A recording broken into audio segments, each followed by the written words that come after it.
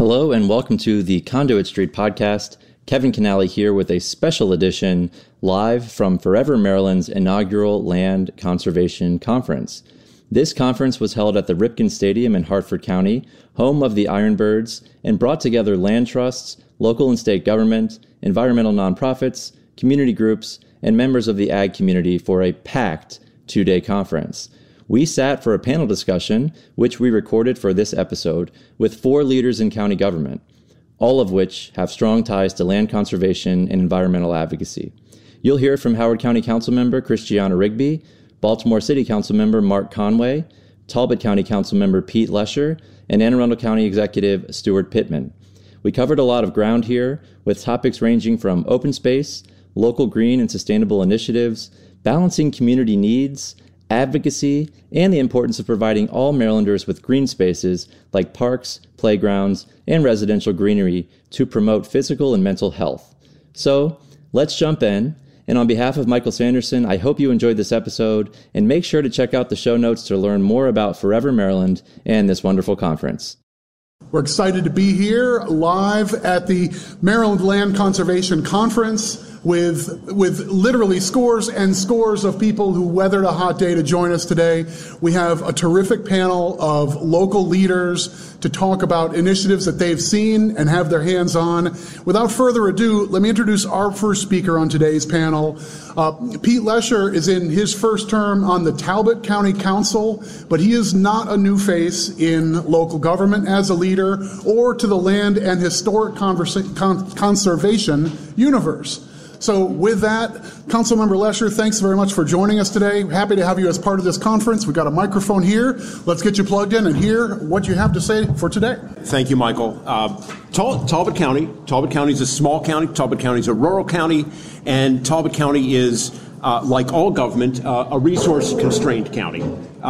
Resource constrained not because we have a small tax base, which we do not, but resource constrained because we've got a property tax revenue cap, and that means that the amount that we can raise property tax, which is our principal source of revenue, is limited every year, and hopefully now it at least won't go below the rate of inflation, but. This is a constrained environment, and so when we talk about amenities, when we talk about quality of life issues, when we talk about parks and open space, Talbot County, of course, it does receive those revenues from the transfer tax, is eligible for program open space funding, and we take advantage of that to the fullest extent that we can. Many other counties will supplement that. We'll put additional funds in to keep up with agricultural, open space preservation. Talbot County does not. We use those resources that come in from the transfer tax from those sources, and that is it. There simply is not a large enough slice of the pie, or hasn't been, to allocate beyond that. And so in terms of open space in Talbot County, I'm fortunate, for the most part, in that my predecessors have done a lot in the zoning code to ensure that we have that we value open space, that we value our agricultural roots, that we understand that is a limited resource too, and so we limit subdivision in some of the rural parts of our county to what we did a major downzoning back in the 80s, controversial, to 1 house per 20 acres. And on top of that, more recently, back in the 90s, we managed to put in our comprehensive plan, and get this, our municipalities actually agreed to this same point in their comprehensive plans. The county and the municipalities actually agreed. This does not happen everywhere and all the time. But we put green belts, 1 mile green belts around the ultimate growth boundary around each of our municipalities. In those green belts, we can use the usual incentives. We can transfer development rights out of those green belts, but not in. We don't have further carrots, and we come up short on further carrots there. But we do have, long before I arrived on the scene, some good tools and some good basic ground rules in place that ensure open space in Talbot County, and that helps channel growth into the areas where we have the infrastructure to support it, which is largely in the municipalities. In this environment, Talbot County has 600 miles of shoreline. If you think about the way land and water is so delicately intertwined around the Chesapeake Bay, You just don't find that in other places. And yet, there is so little waterfront that is open to public access. And so we've been looking for those opportunities. There are small parcels. We're looking at one right now in one of our municipalities. I doubt we will have the resources to acquire it. But we did actually recently open what we call the Oxford Conservation Park, not waterfront, although it is marshfront. There's a lot of that too in Talbot County, 86 acres. And again, in a resource-constrained environment, we engaged an architectural firm, a Thomas Morton and Associates, that won an AIA award for working frugally to design public access to that park. So how do we get things done? We do it with partners like that. Looking forward, we've got a great opportunity right in the northeastern part of Talbot County, where Talbot County comes up against Caroline and is close to the Queen Anne's County line, with a new park, the Frederick Douglass on the Tuckahoe Park. A smaller parcel, but really promising, and it is waterfront, and it will offer kayak access, but more importantly, will offer an interpretive story, history that too many people don't know about. When you think about Frederick Douglass's story, we think about Anacostia, we think about New York, but Talbot County, his birthplace, and we have acquired a parcel very close to the land that evokes the landscape where Frederick Douglass was born. That is now in the visioning, and we have big visions, but we will not achieve those big visions without partners. And we'll be looking to certainly nonprofit partners as well as government partners to make that a reality.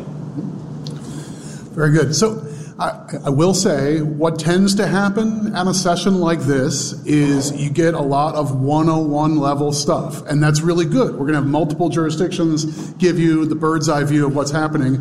If you're taking notes, transferable development rights and making that work in a jurisdiction like Talbot and maybe yours back home is one of those, that's for the 401 class, but it's a tool that we could and should be making more use of to make leverage out of the resources we have. So good example from on the ground, and thank you very much, council member. So our next speaker, we're going to go from your left to right down this table. Mark Conway also comes to us with multiple hats and is a veteran of land conservancy and those efforts, but also sits before you as a district member of the Baltimore City Council. So in your window of time, we want to hear about all of it, but part of that has to be the stereotype of land conservation is babbling brooks and big wide open green spaces and so forth, and some of the most important efforts won't exactly look like that, and in Baltimore City, the landscape's different. So walk us through it. Yeah, all of it can be pretty summed up pretty quickly, because I've only been on the council for about 8 months now. So yeah, I think a big issue in conservation generally is limited resources. We as municipalities, as counties, as the city of Baltimore, we also struggle from limited resources and making sure that we can reclaim land. But we also have this problem, and I dare call it possibly an opportunity, with a ton of vacant buildings and vacant spaces, as we've seen the city decline in population over the last 70 years. So one of the things that we've been really leaning to in the last couple of years. So before I came on as a councilman, I ran a nonprofit called the Baltimore Tree Trust, and as executive director of the Baltimore Tree Trust, one of the things we worked on was the Green Network Plan, which pulled together insights from a number of community leaders, some of which are in this room here with us today, that really try to give the city and its planning gurus insight on how to make the best use of the green space that we have in Baltimore City. As you're fully aware, Baltimore City is almost entirely developed, but there are some gems in Baltimore City, well-known parks, well-known trails and bike paths and otherwise. But even more, there's this great opportunity to connect them all. The Green Network Plan looks to do exactly that, connecting each of the parks throughout the city together, and also looking at the opportunity to take advantage of that problem/opportunity of vacant buildings. Vacant buildings, vacant properties, as we as a city have tried to tackle the vacant buildings problem, we've generally demolished buildings. But we as a city are also looking at opportunities where those vacant properties border parks or nearby parks, or can create pocket parks to create quiet green spaces for people and communities as we go forward. So, the Green Network Plan has been a huge opportunity, I think, for us as a city. Of course, as I alluded to earlier, resources are always the problem here. But then we also have another opportunity in front of us with a ton of federal funding coming down the pipeline as we speak. I continue to have hope in our opportunities in that funding, and look forward to working with our mayor, Brandon Scott, to leverage those fundings in ways that can really change some of our communities going forward. I told you a little bit of my expertise, dare I call it that, not really that, around tree planting with my time with the Baltimore Tree Trust. So one of our other major priorities is, of course, increasing the tree canopy in Baltimore. When I initially moved to Baltimore, I'm not from Baltimore, but when I moved to Baltimore, one of the first things I noticed was a lack of trees in certain neighborhoods. Those certain neighborhoods, predictably, are East and West Baltimore. These are low-income neighborhoods. As many of the folks in this room today have seen the maps. These are blighted neighborhoods, typically lower-income neighborhoods, communities of color. I jumped into that work particularly because I was interested in solving that problem. And today, as we look at conservation opportunities and even more restoration opportunities, planting trees is a big one here in the city. There are a number of reasons why that's incredibly important. One, for the general beauty of the communities. Tree-lined neighborhoods tend to have higher home sale values, so on and so forth, but also have a huge impact on air quality, water quality, heart disease and otherwise, but then also has a huge impact on the heat island effect. So interestingly, last year while I was with the Tree Trust, there was a major article that came out that talked about the differences and disparities between some of our wealthier neighborhoods that were well-treed and some of our not-so-wealthy neighborhoods that almost had no trees. It was eye-opening, I think, for a lot of people, because although we knew it, we didn't truly understand the difference. That in those neighborhoods there was a 10-degree difference in heat during the summer, which can lead to a number of health problems for folks who live in those communities. So increasing the tree canopy is incredibly important. Addressing the urban heat island effect as a result is incredibly important as well. Some of our parks really help us in that endeavor, and investing in our parks is going to be important in that endeavor. Speaking to access, so we of course have the downtown waterfront. We're finding ways to expand that, to create access, to beautify and to better utilize that space. But I actually want to talk more to some of the parks that we have, and how we've been looking at ways to make sure that people truly have access to these parks. Just because you're near a park, I think is one of the presentations earlier today alluded to, just because you live near a park doesn't mean that you have access to that park. Druid Hill Park is a great example of that. Druid Hill Park has got a major road going up the west side of it that effectively blocks off those communities from walking directly into the park. It only has a few entrances to the park, and many of those are by car. So if you live in those nearby communities, you are less likely to visit the park than some other folks. And so, we as a city are continuing to think about these challenges and what we can do to truly create equitable access to green space in our city, even though we are mostly developed. Councilmember, can I ask you a question too? Sure. You're mentioning a lot about the impact of trees and green space on public health, just quality of life, but I also think it's really important as we talk about trying to bring people up and people that are disparaged and live in low-income communities. We talk about community schools, and obviously that's important. We need resources, but just talk about how the outlook can change if you're living in a neighborhood and you have green space and you have trees, and you're not just looking at a bunch of concrete. I mean, I'm sure you've seen that firsthand, how outlooks can change and the importance of that. That doesn't get as much coverage, but I think it's important to really make that point and drive it home. Yeah, I think I am that example. I originally grew up in the Bronx, New York City, concrete jungle of sorts. Right. Had the opportunity to go to summer camp in New Hampshire and really get to experience nature and wildlife in a way that I didn't know was important. And look where I am today. I have an opportunity to serve in conservation and to create opportunities like that for young people who I serve today. It's really important for us as a city to make sure that those opportunities locally are very available and accessible. Everyone shouldn't have to go to New Hampshire to see a forest or to appreciate green space in a park. And we certainly have those opportunities in Baltimore City. We have forests in Baltimore City, shocker. Some very nice ones. I was actually at one yesterday, seeing some of the great work that some of the community organizations are doing to protect those forests and to keep them clean, accessible, and promote the wildlife there as well. But it means a lot for a number of reasons. One, in creating access for folks to go into these green areas, folks creates an appreciation for those areas, and hopefully can result in maybe not an overdevelopment of those areas when we have plenty of spaces with our vacant lands now. We have plenty of already developed properties that are being underutilized that we can definitely lean on today, as opposed to maybe growing into some of our untouched parts of the city, and I think even the state when we think about our opportunities across the state.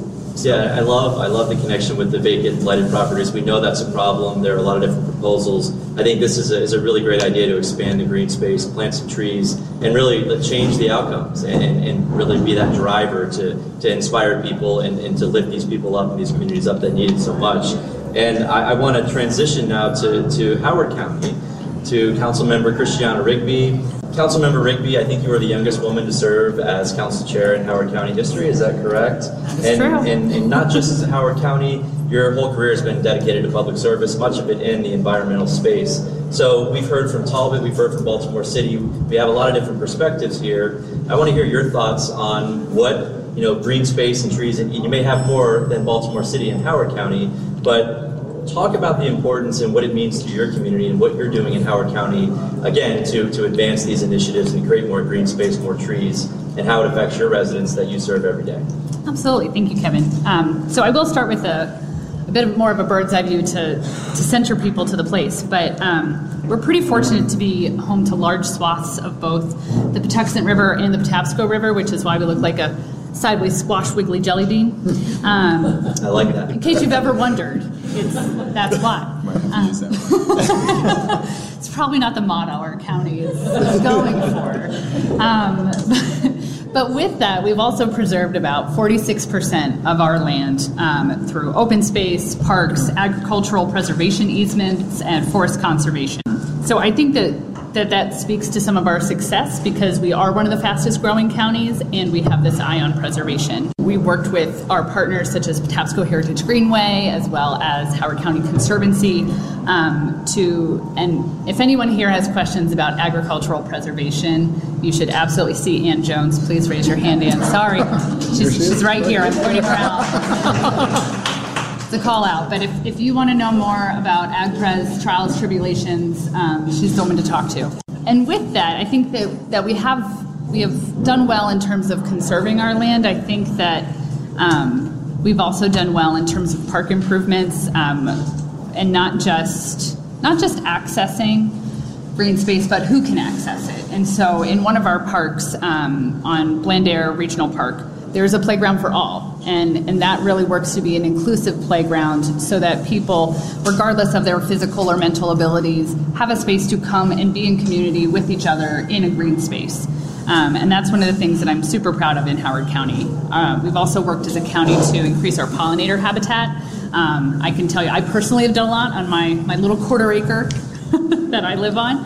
And in addition to our park improvements, we have our environmental initiatives. We've purchased about 5 acres of, we refer to it in Howard County as a savage remainder, but it connects to our green infrastructure network. This is also a targeted ecological area from DNR, so it's really a great parcel of land to preserve. It expands the park, it expands our green infrastructure network, and it's in a very environmentally sensitive area. And while we can't preserve, we don't have the resources, unfortunately, like Pete mentioned, to preserve every parcel, we are really trying to preserve the ones we can and the ones that we can afford to preserve. I know that County Executive Pittman's going to appreciate me saying this, but Howard County passed the strongest local forest conservation act in the state of Maryland in late 2019, shortly after Anne Arundel County took similar actions to protect their forest under County Executive Pittman's leadership. So we now require that 75% of forest conservation requirements be met on site in future developments. We've increased our forest replanting requirements significantly, especially to encourage more forests that are retained and replanted in the eastern watersheds. In addition to our sort of wiggly jelly bean, we have a line that goes 108, goes sort of down almost the center of the county. And that's our public service line. So you can kind of think of it, that really dictates how a lot of that land is managed. But what it has meant in practice over the last several decades is that forests in the east and replanting in the east has not happened necessarily at the same pace that we would like it to. And so we've ended up with these disparities in terms of who gets access to tree canopy and who doesn't. And so that's one of the things that we've done in terms of forest conservation. And then Mark discussed the importance of tree planting. This is something that our county executive, Dr. Ball, has really made a priority. Over the last 3 years, Howard County has planted more than 50,000 trees, including 4,000 trees that were given directly to residents to plant in their communities. And then we also, our last thing, Kevin, is that I've been advocating and asking for an update to our climate plan. We are doing well, but there's always more to be done. And I have small children, and when I look to the future, climate change is there. It's always in the future when I'm looking ahead at how our lives will be and how we be in community with each other. And with that, it was thankfully funded in the FY22 budget, so we will be updating our greenhouse gas emissions. We will be giving us new goals since we beat the last ones. Let's go even harder. And then also analyze some of our agricultural and soil conservation potential, because I think that is one thing that we often leave out of the conversation when it comes to climate change, and there's so much opportunity there right in the dirt. I have one question for you, because I'm sure a lot of what is being talked about at this conference is advocacy. And in Howard County, you're an advocate for education. I'm sure everyone at this table is, but I know you particularly are. And people always want better schools. They want newer schools. They want the best teachers. They want to have all of that. You're balancing the needs of preservation and rightfully so, making sure that trees are planted in these green spaces and keeping that open. But also in order to build better schools and to have better infrastructure and to hire better teachers, you need to expand the tax base, right? So how do you balance, we want the trees, we want the schools. How do you make it all work while also preserving so much land that maybe doesn't generate tax revenue? And that's probably a 4-hour answer. Right, I was like, here with the easy questions today. Okay. 2 minutes, okay. All right.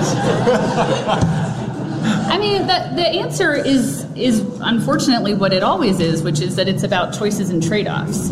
And we have to say, for me, I'm a parent of young children. I look at the whole child, and for a child to do well in the school system, they need things beyond the time that they're in that school building. They need to be stably housed. They need food.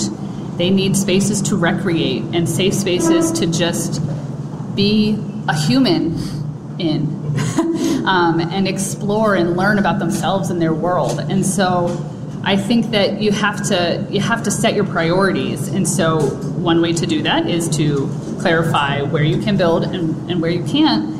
And the other is to balance all those things. So for me, it's about having our housing and transportation, so that way you can bike to the park, you can walk to the park, you can bike to the grocery store. And how do we change our built environment to make those choices easy for people? Because right now our built environment isn't easy for people. I'd love to help you out there, because I've been thinking about this too. And when you're resource constricted, you get creative. And I think part of that creativity is identifying opportunities where approaches can address multiple problems. Yeah. One of the things that I was fortunate enough to spearhead while in my previous role with the Tree Trust was to kick off a workforce development program specifically targeting job creation for folks in the communities that we were working in to green. So it did a couple of things. It trained folks for jobs in tree care and landscaping. It greened those communities, and it also created new stewards in those communities. And I think if we can find ways to make sure that our dollars go that much further by saving two birds with multiple stones. Oh, I like that. I think that's how we make our money count, even though resources may be limited. And I think that's what I'm looking for there. Is in all advocacy, sometimes we're all in silos, and we have a tendency to do that. But I think it's important to look outside the box and explain why your issue, the issue that is so important to you, can save multiple birds with one stone, right? That's exactly, I think, so important when you're advocating for an issue, that you connect all of these different things together and explain why your issue is going to help globally. And that brings us to County Executive Pittman from Anne Arundel County. And County Executive, besides, maybe unveiling the bill that you have that's going to one-up Howard County now, I want to hear about what's happening in Anne Arundel County. I am a resident of Anne Arundel County, and I can say that I think environmentally the county is on a really good track at this point, and we have a lot going on that's in terms of preservation, in terms of making sure we have these green spaces. And I know a big emphasis is, how environmental priorities and green space can affect kids and can lead to better outcomes. So let's hear from the county executive about what you have going on and maybe looking ahead to what you're planning to even go further. We do have a bill like that, but I'm not allowed to talk about it yet. Yeah, we had the Best Forest Conservation Act for a very short time. You definitely outdid us, but the original proposal that got watered down was maybe good enough to beat you. But one of the cool things about forest conservation, by the way, is that most people support it. The Chesapeake Conservancy, Joel Dunn over here, did a poll when we were working on forest conservation, and it showed close to 80%, maybe it was slightly over 80% support for a very strong forest conservation bill among both political parties. And believe it or not, there was a little bit higher support among Republicans than Democrats. So that immediately when that poll came out, 7 votes out of 7 on our county council for the bill. So public opinion really does matter. But I just have a question I want to jump in with, which is for all of you. Please raise your hand if you love nature. Okay, it's why you do this work. For our listeners, that's a lot of hands. Okay. Now raise your hand if you love people. Yeah, about half, right?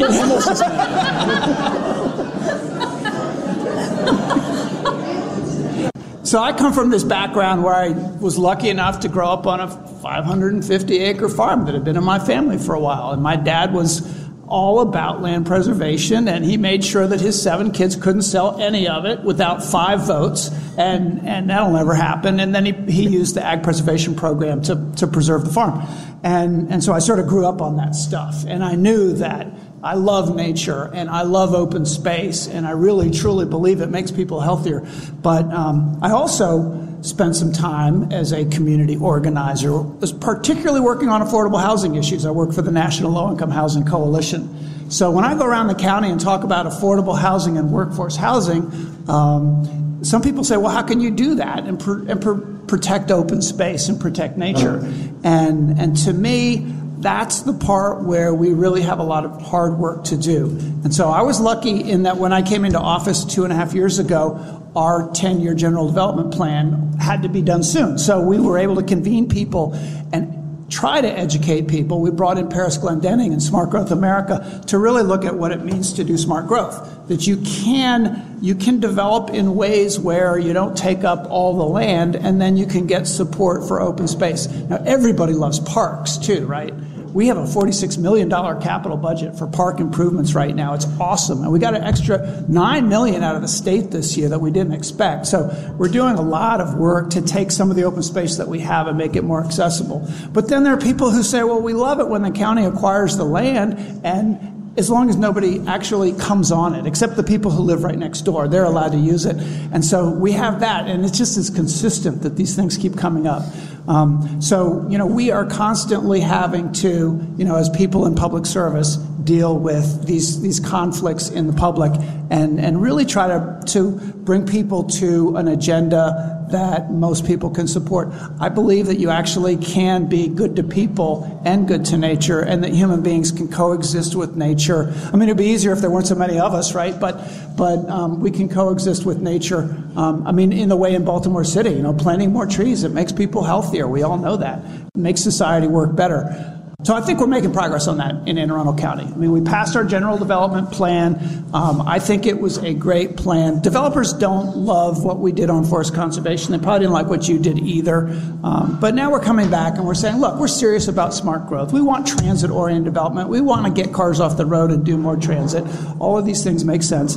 And now we're talking about climate change and resilience. And so, to climate change, you got 600 miles. You got us beat. We're getting beat by everybody here. We only got 530 miles of coast, but we have zero. Zero. Okay. Zero coastline. Yeah. If you include the Pawtucket River, we might have you beat. But so we have an issue with sea level rise and storm surges, right? And sunny day flooding in Annapolis.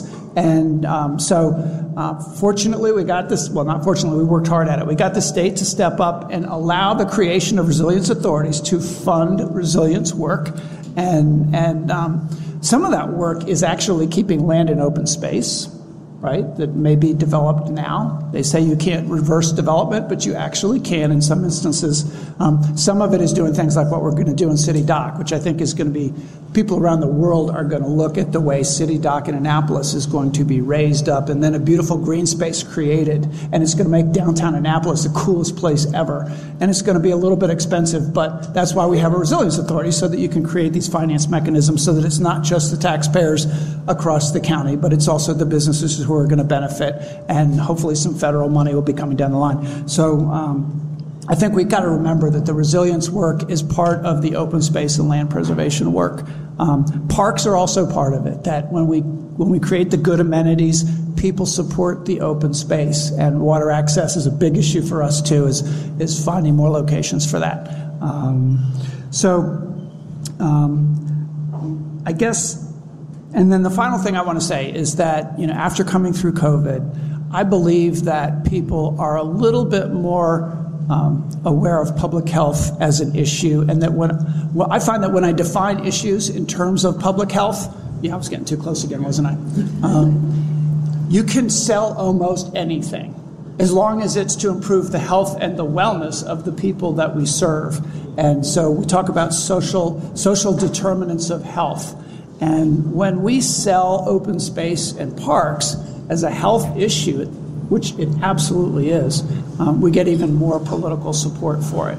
So what we have to avoid doing is selling it as just stopping people from living places. So we get accused of exclusionary zoning, and sometimes it is exclusionary. I mean, the 20 houses per acre, we have that in South County too, and I sometimes think about it, and I drive by these lawns that are 20 acres, and I think, my God, let's put some of that in cultivation. Let a forest grow there, something. But I'm not sure it's always the solution, because only people with a lot of money can buy a 20-acre lot. So I think Maryland is ahead of a lot of other states in that we have this smart growth history. And I think this administration actually at state level maybe hasn't really stuck with the smart growth concepts the way some in the past. And I think we have to get back to that.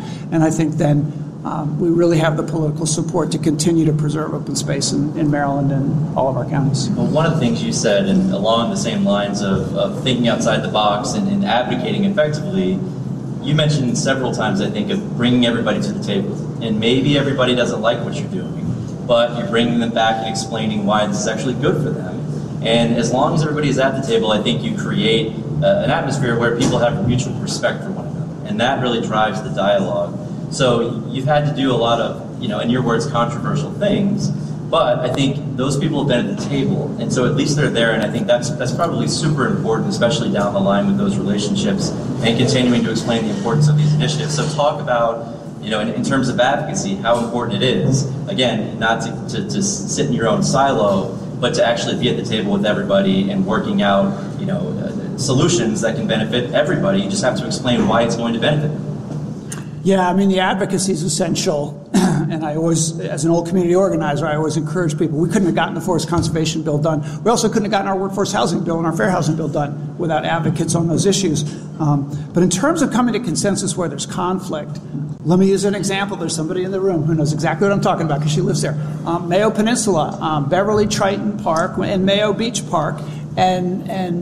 So, small road coming in and out, improvements being made that are going to create more people coming to those parks, and people were parking all over the place. The parks would get full, just like Sandy Point gets full. You can't get there after 10 o'clock in the morning and even get in. And we don't want people lining up on the road and, drinking their beer and having their picnic in people's lawns. We need people to know they can get in. So we created a park pass system. So people from wherever you are, that you've got a spot to get to that park and get into that park that Saturday with your kids. And the community supports that because it gets people so that people aren't parking all over the neighborhood. It's really difficult sometimes to do the water access stuff with the community residents, but it's the community residents who support the preservation to begin with, and sometimes they do it out of their own pockets. So we've got to be sympathetic to both, bring them together and come up with solutions like that, and it's not easy, but we've got to do it. So I want to loop back to one more, this is a self-serving closing comment, but another one of those land preservation 401 topics that's its own panel discussion waiting to happen is a resilience authority. If you haven't heard that term, or you don't know what it is, or you don't know what it's about, 2 suggestions. In a decade, you're going to know a lot about that term. This is going to be a big wave in public policy. And if you want to know soon, you need to come to the Maryland Association of Counties summer conference in August. Because we are going to go and talk about resilience authorities as the kind of tool that can help your jurisdictions back home tackle these kind of challenges. We'll have people from Anne Arundel and the University of Maryland and other players talking about how to make this happen. So with that, that's a way to bring some of this together. We're at about the end of our appointed time. I don't know if our hosts want us to wrap up with questions, or are we done? We are... Okay, so we have just a couple minutes for questions, and what I will do for the benefit of our future listeners on the pod is I'll try and do a quick recap when we hear you in the room. But who's got a question for our esteemed panel? One back here. So I kind of had a question, just like you mentioned, resiliency councils, and I know 2 of the council members, Rishi and Pittman, both mentioned climate change. I'm from Ellicott City, so climate change feels very near and dear to my heart because I watched the heart of my city flood, and within 2 years it happened again after we simply rebuilt. And so I think for all of the counties, kind of my question is like, what moves are being made for those emergency planning, because those storms are only going to become more frequent, and the sea level is only going to rise faster, and the land is only going to subside more. So like, what is the plan for like making sure you're ready for those events? So the question about, for those who couldn't hear, the question about Ellicott City experiencing 100-year floods twice in the space of, 16, 18 months or thereabouts. So that's at least adjacent to a lot of things we've talked about. Councilmember Rigby, get the first whack at that piñata, I think. Sure. So I'm not, as you probably know, I'm not the representative for Ellicott City. I represent sort of the bottom right of the county.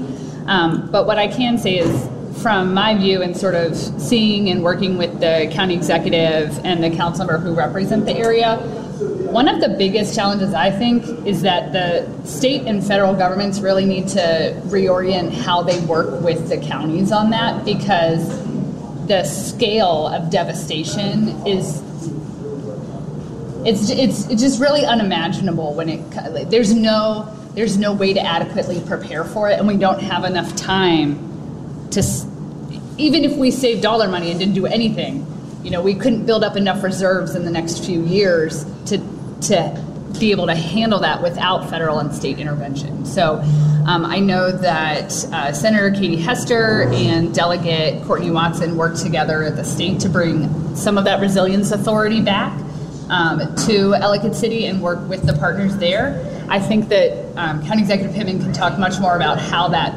works in practice, but I will say from seeing I came into office in 2018, so it's very much part of the recovery and reimbursement process, and The way that it's currently set up is not to handle these types of, there's been a catastrophe and now you need a quick, you need to build that resilience in quickly. They're more like, oh, we'll help you get back on your feet. But you're like, no, I don't have feet.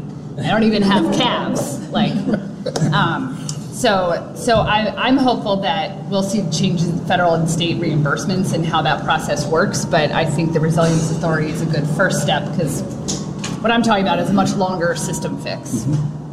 I would just add that a resilience plan is a different thing from a resilience authority. So the authority is the financing mechanism, and the folks in the authority will take a really hard look at your county to figure out what the vulnerabilities are. But the resilience plan uses sophisticated mapping and identifies the risks. And it should be pretty obvious. Ellicott City was and is at risk, and things need to be planned to prevent that from being as bad as it could be in the future. I don't think any general development plan, any land use plan, should be absent of that sort of a risk assessment. If you're looking at land use, you should be looking at the vulnerabilities from climate change, and everybody has to do that. And our team did that when we did our GDP as well. Well, I will say one last thing, which is that we pursued a WIFIA loan, which allows, so we have to finish the work within 5 years, which is fine because they've done all the planning. Now's the time for the digging. And so because the landscape of how you finance these things is more of a hellscape than a landscape, I would say. But through that WIFIA loan, we're able to get that loan so we can get the work done and get it done now. So that's what I would recommend to any people who are currently facing that, is to pursue that financing option. Okay.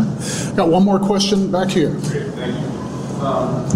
So we're actually here representing private landowners, and I'm interested to hear, well, from all of you, but certainly from the gentleman whose counties have a lot of waterfront. These particular landowners are right on the Chesapeake and are suffering from erosion, losing just significant amounts of land every day right now. What is available to help an individual landowner save their land from the destruction, from erosion? Personally, they've invested a significant sum of money in, the tools that are available today. The most effective is riprap. We all know what that costs per linear foot. So I'm just curious, from perhaps a government standpoint, leadership standpoint, is there a focus on erosion and protection from erosion? And then at the individual landowner level, what are other folks doing? How are they saving their land? So for our listeners, the question, for anyone else who couldn't hear, our question is about a more literal land preservation effort that is combating shoreline erosion. So Talbot, maybe, any thoughts on that front? Well, look, there is a little bit of public funding available to save public lands along these in working waterfront funding from DNR. But none certainly directly for private. There may be in some cases, some private benefit. The only instance that I know of where state funding has gone to save private land is Rhodes Point down in Smith Island, where an entire point was saved in order to protect the entire waterfront of Rhodes Point. But by and large, the focus is the onus there is on the private landowner. And I think from a government point of view, we're still at the stage of taking inventory of where the risks are. We're not even at the plan stage that Stuart is talking about, of just taking inventory of where those risks are, and then figuring out what strategies we need to employ. And frankly, one of those strategies, which is not very palatable, is retreat. There's resilience. There's different ways of dealing with it, but there are times that we simply have to retreat. One follow-up question on that. My question certainly sounded very self-serving, and I apologize for that. But we spoke a lot about partnerships earlier, and the best way to attack these things is through partnerships. And I just wonder if there's any discussion even with regard to public-private partnerships for salvaging land. And it's obviously not just in Dorchester County where we are, but Talbot and other counties as well. I think that frontier is something that if we had 24 jurisdictions and our municipal counterparts in a lengthy row and an 11-hour panel, we'd probably have a variety of more conversation about where does that fit into your comprehensive plan, where does it fit into a climate action plan. Your watershed implementation plan is also thinking of buffers and a variety of things that are connected to that sort of thing. But that frontier of the public responsibility and collaboration with private landowners, I think there's the rich soil to be plowed there, I think. Although I would just add that the Resilience Authority, we fully expect to be doing those kinds of partnerships.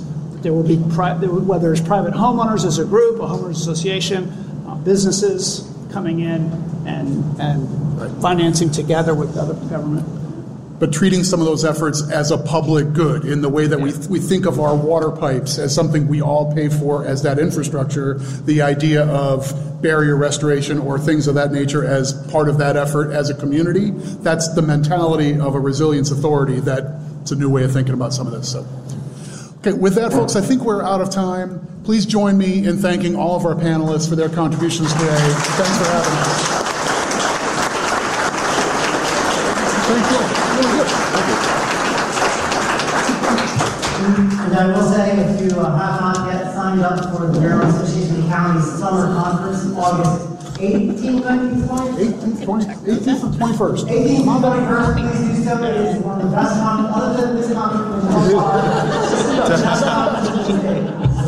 Thank you very much.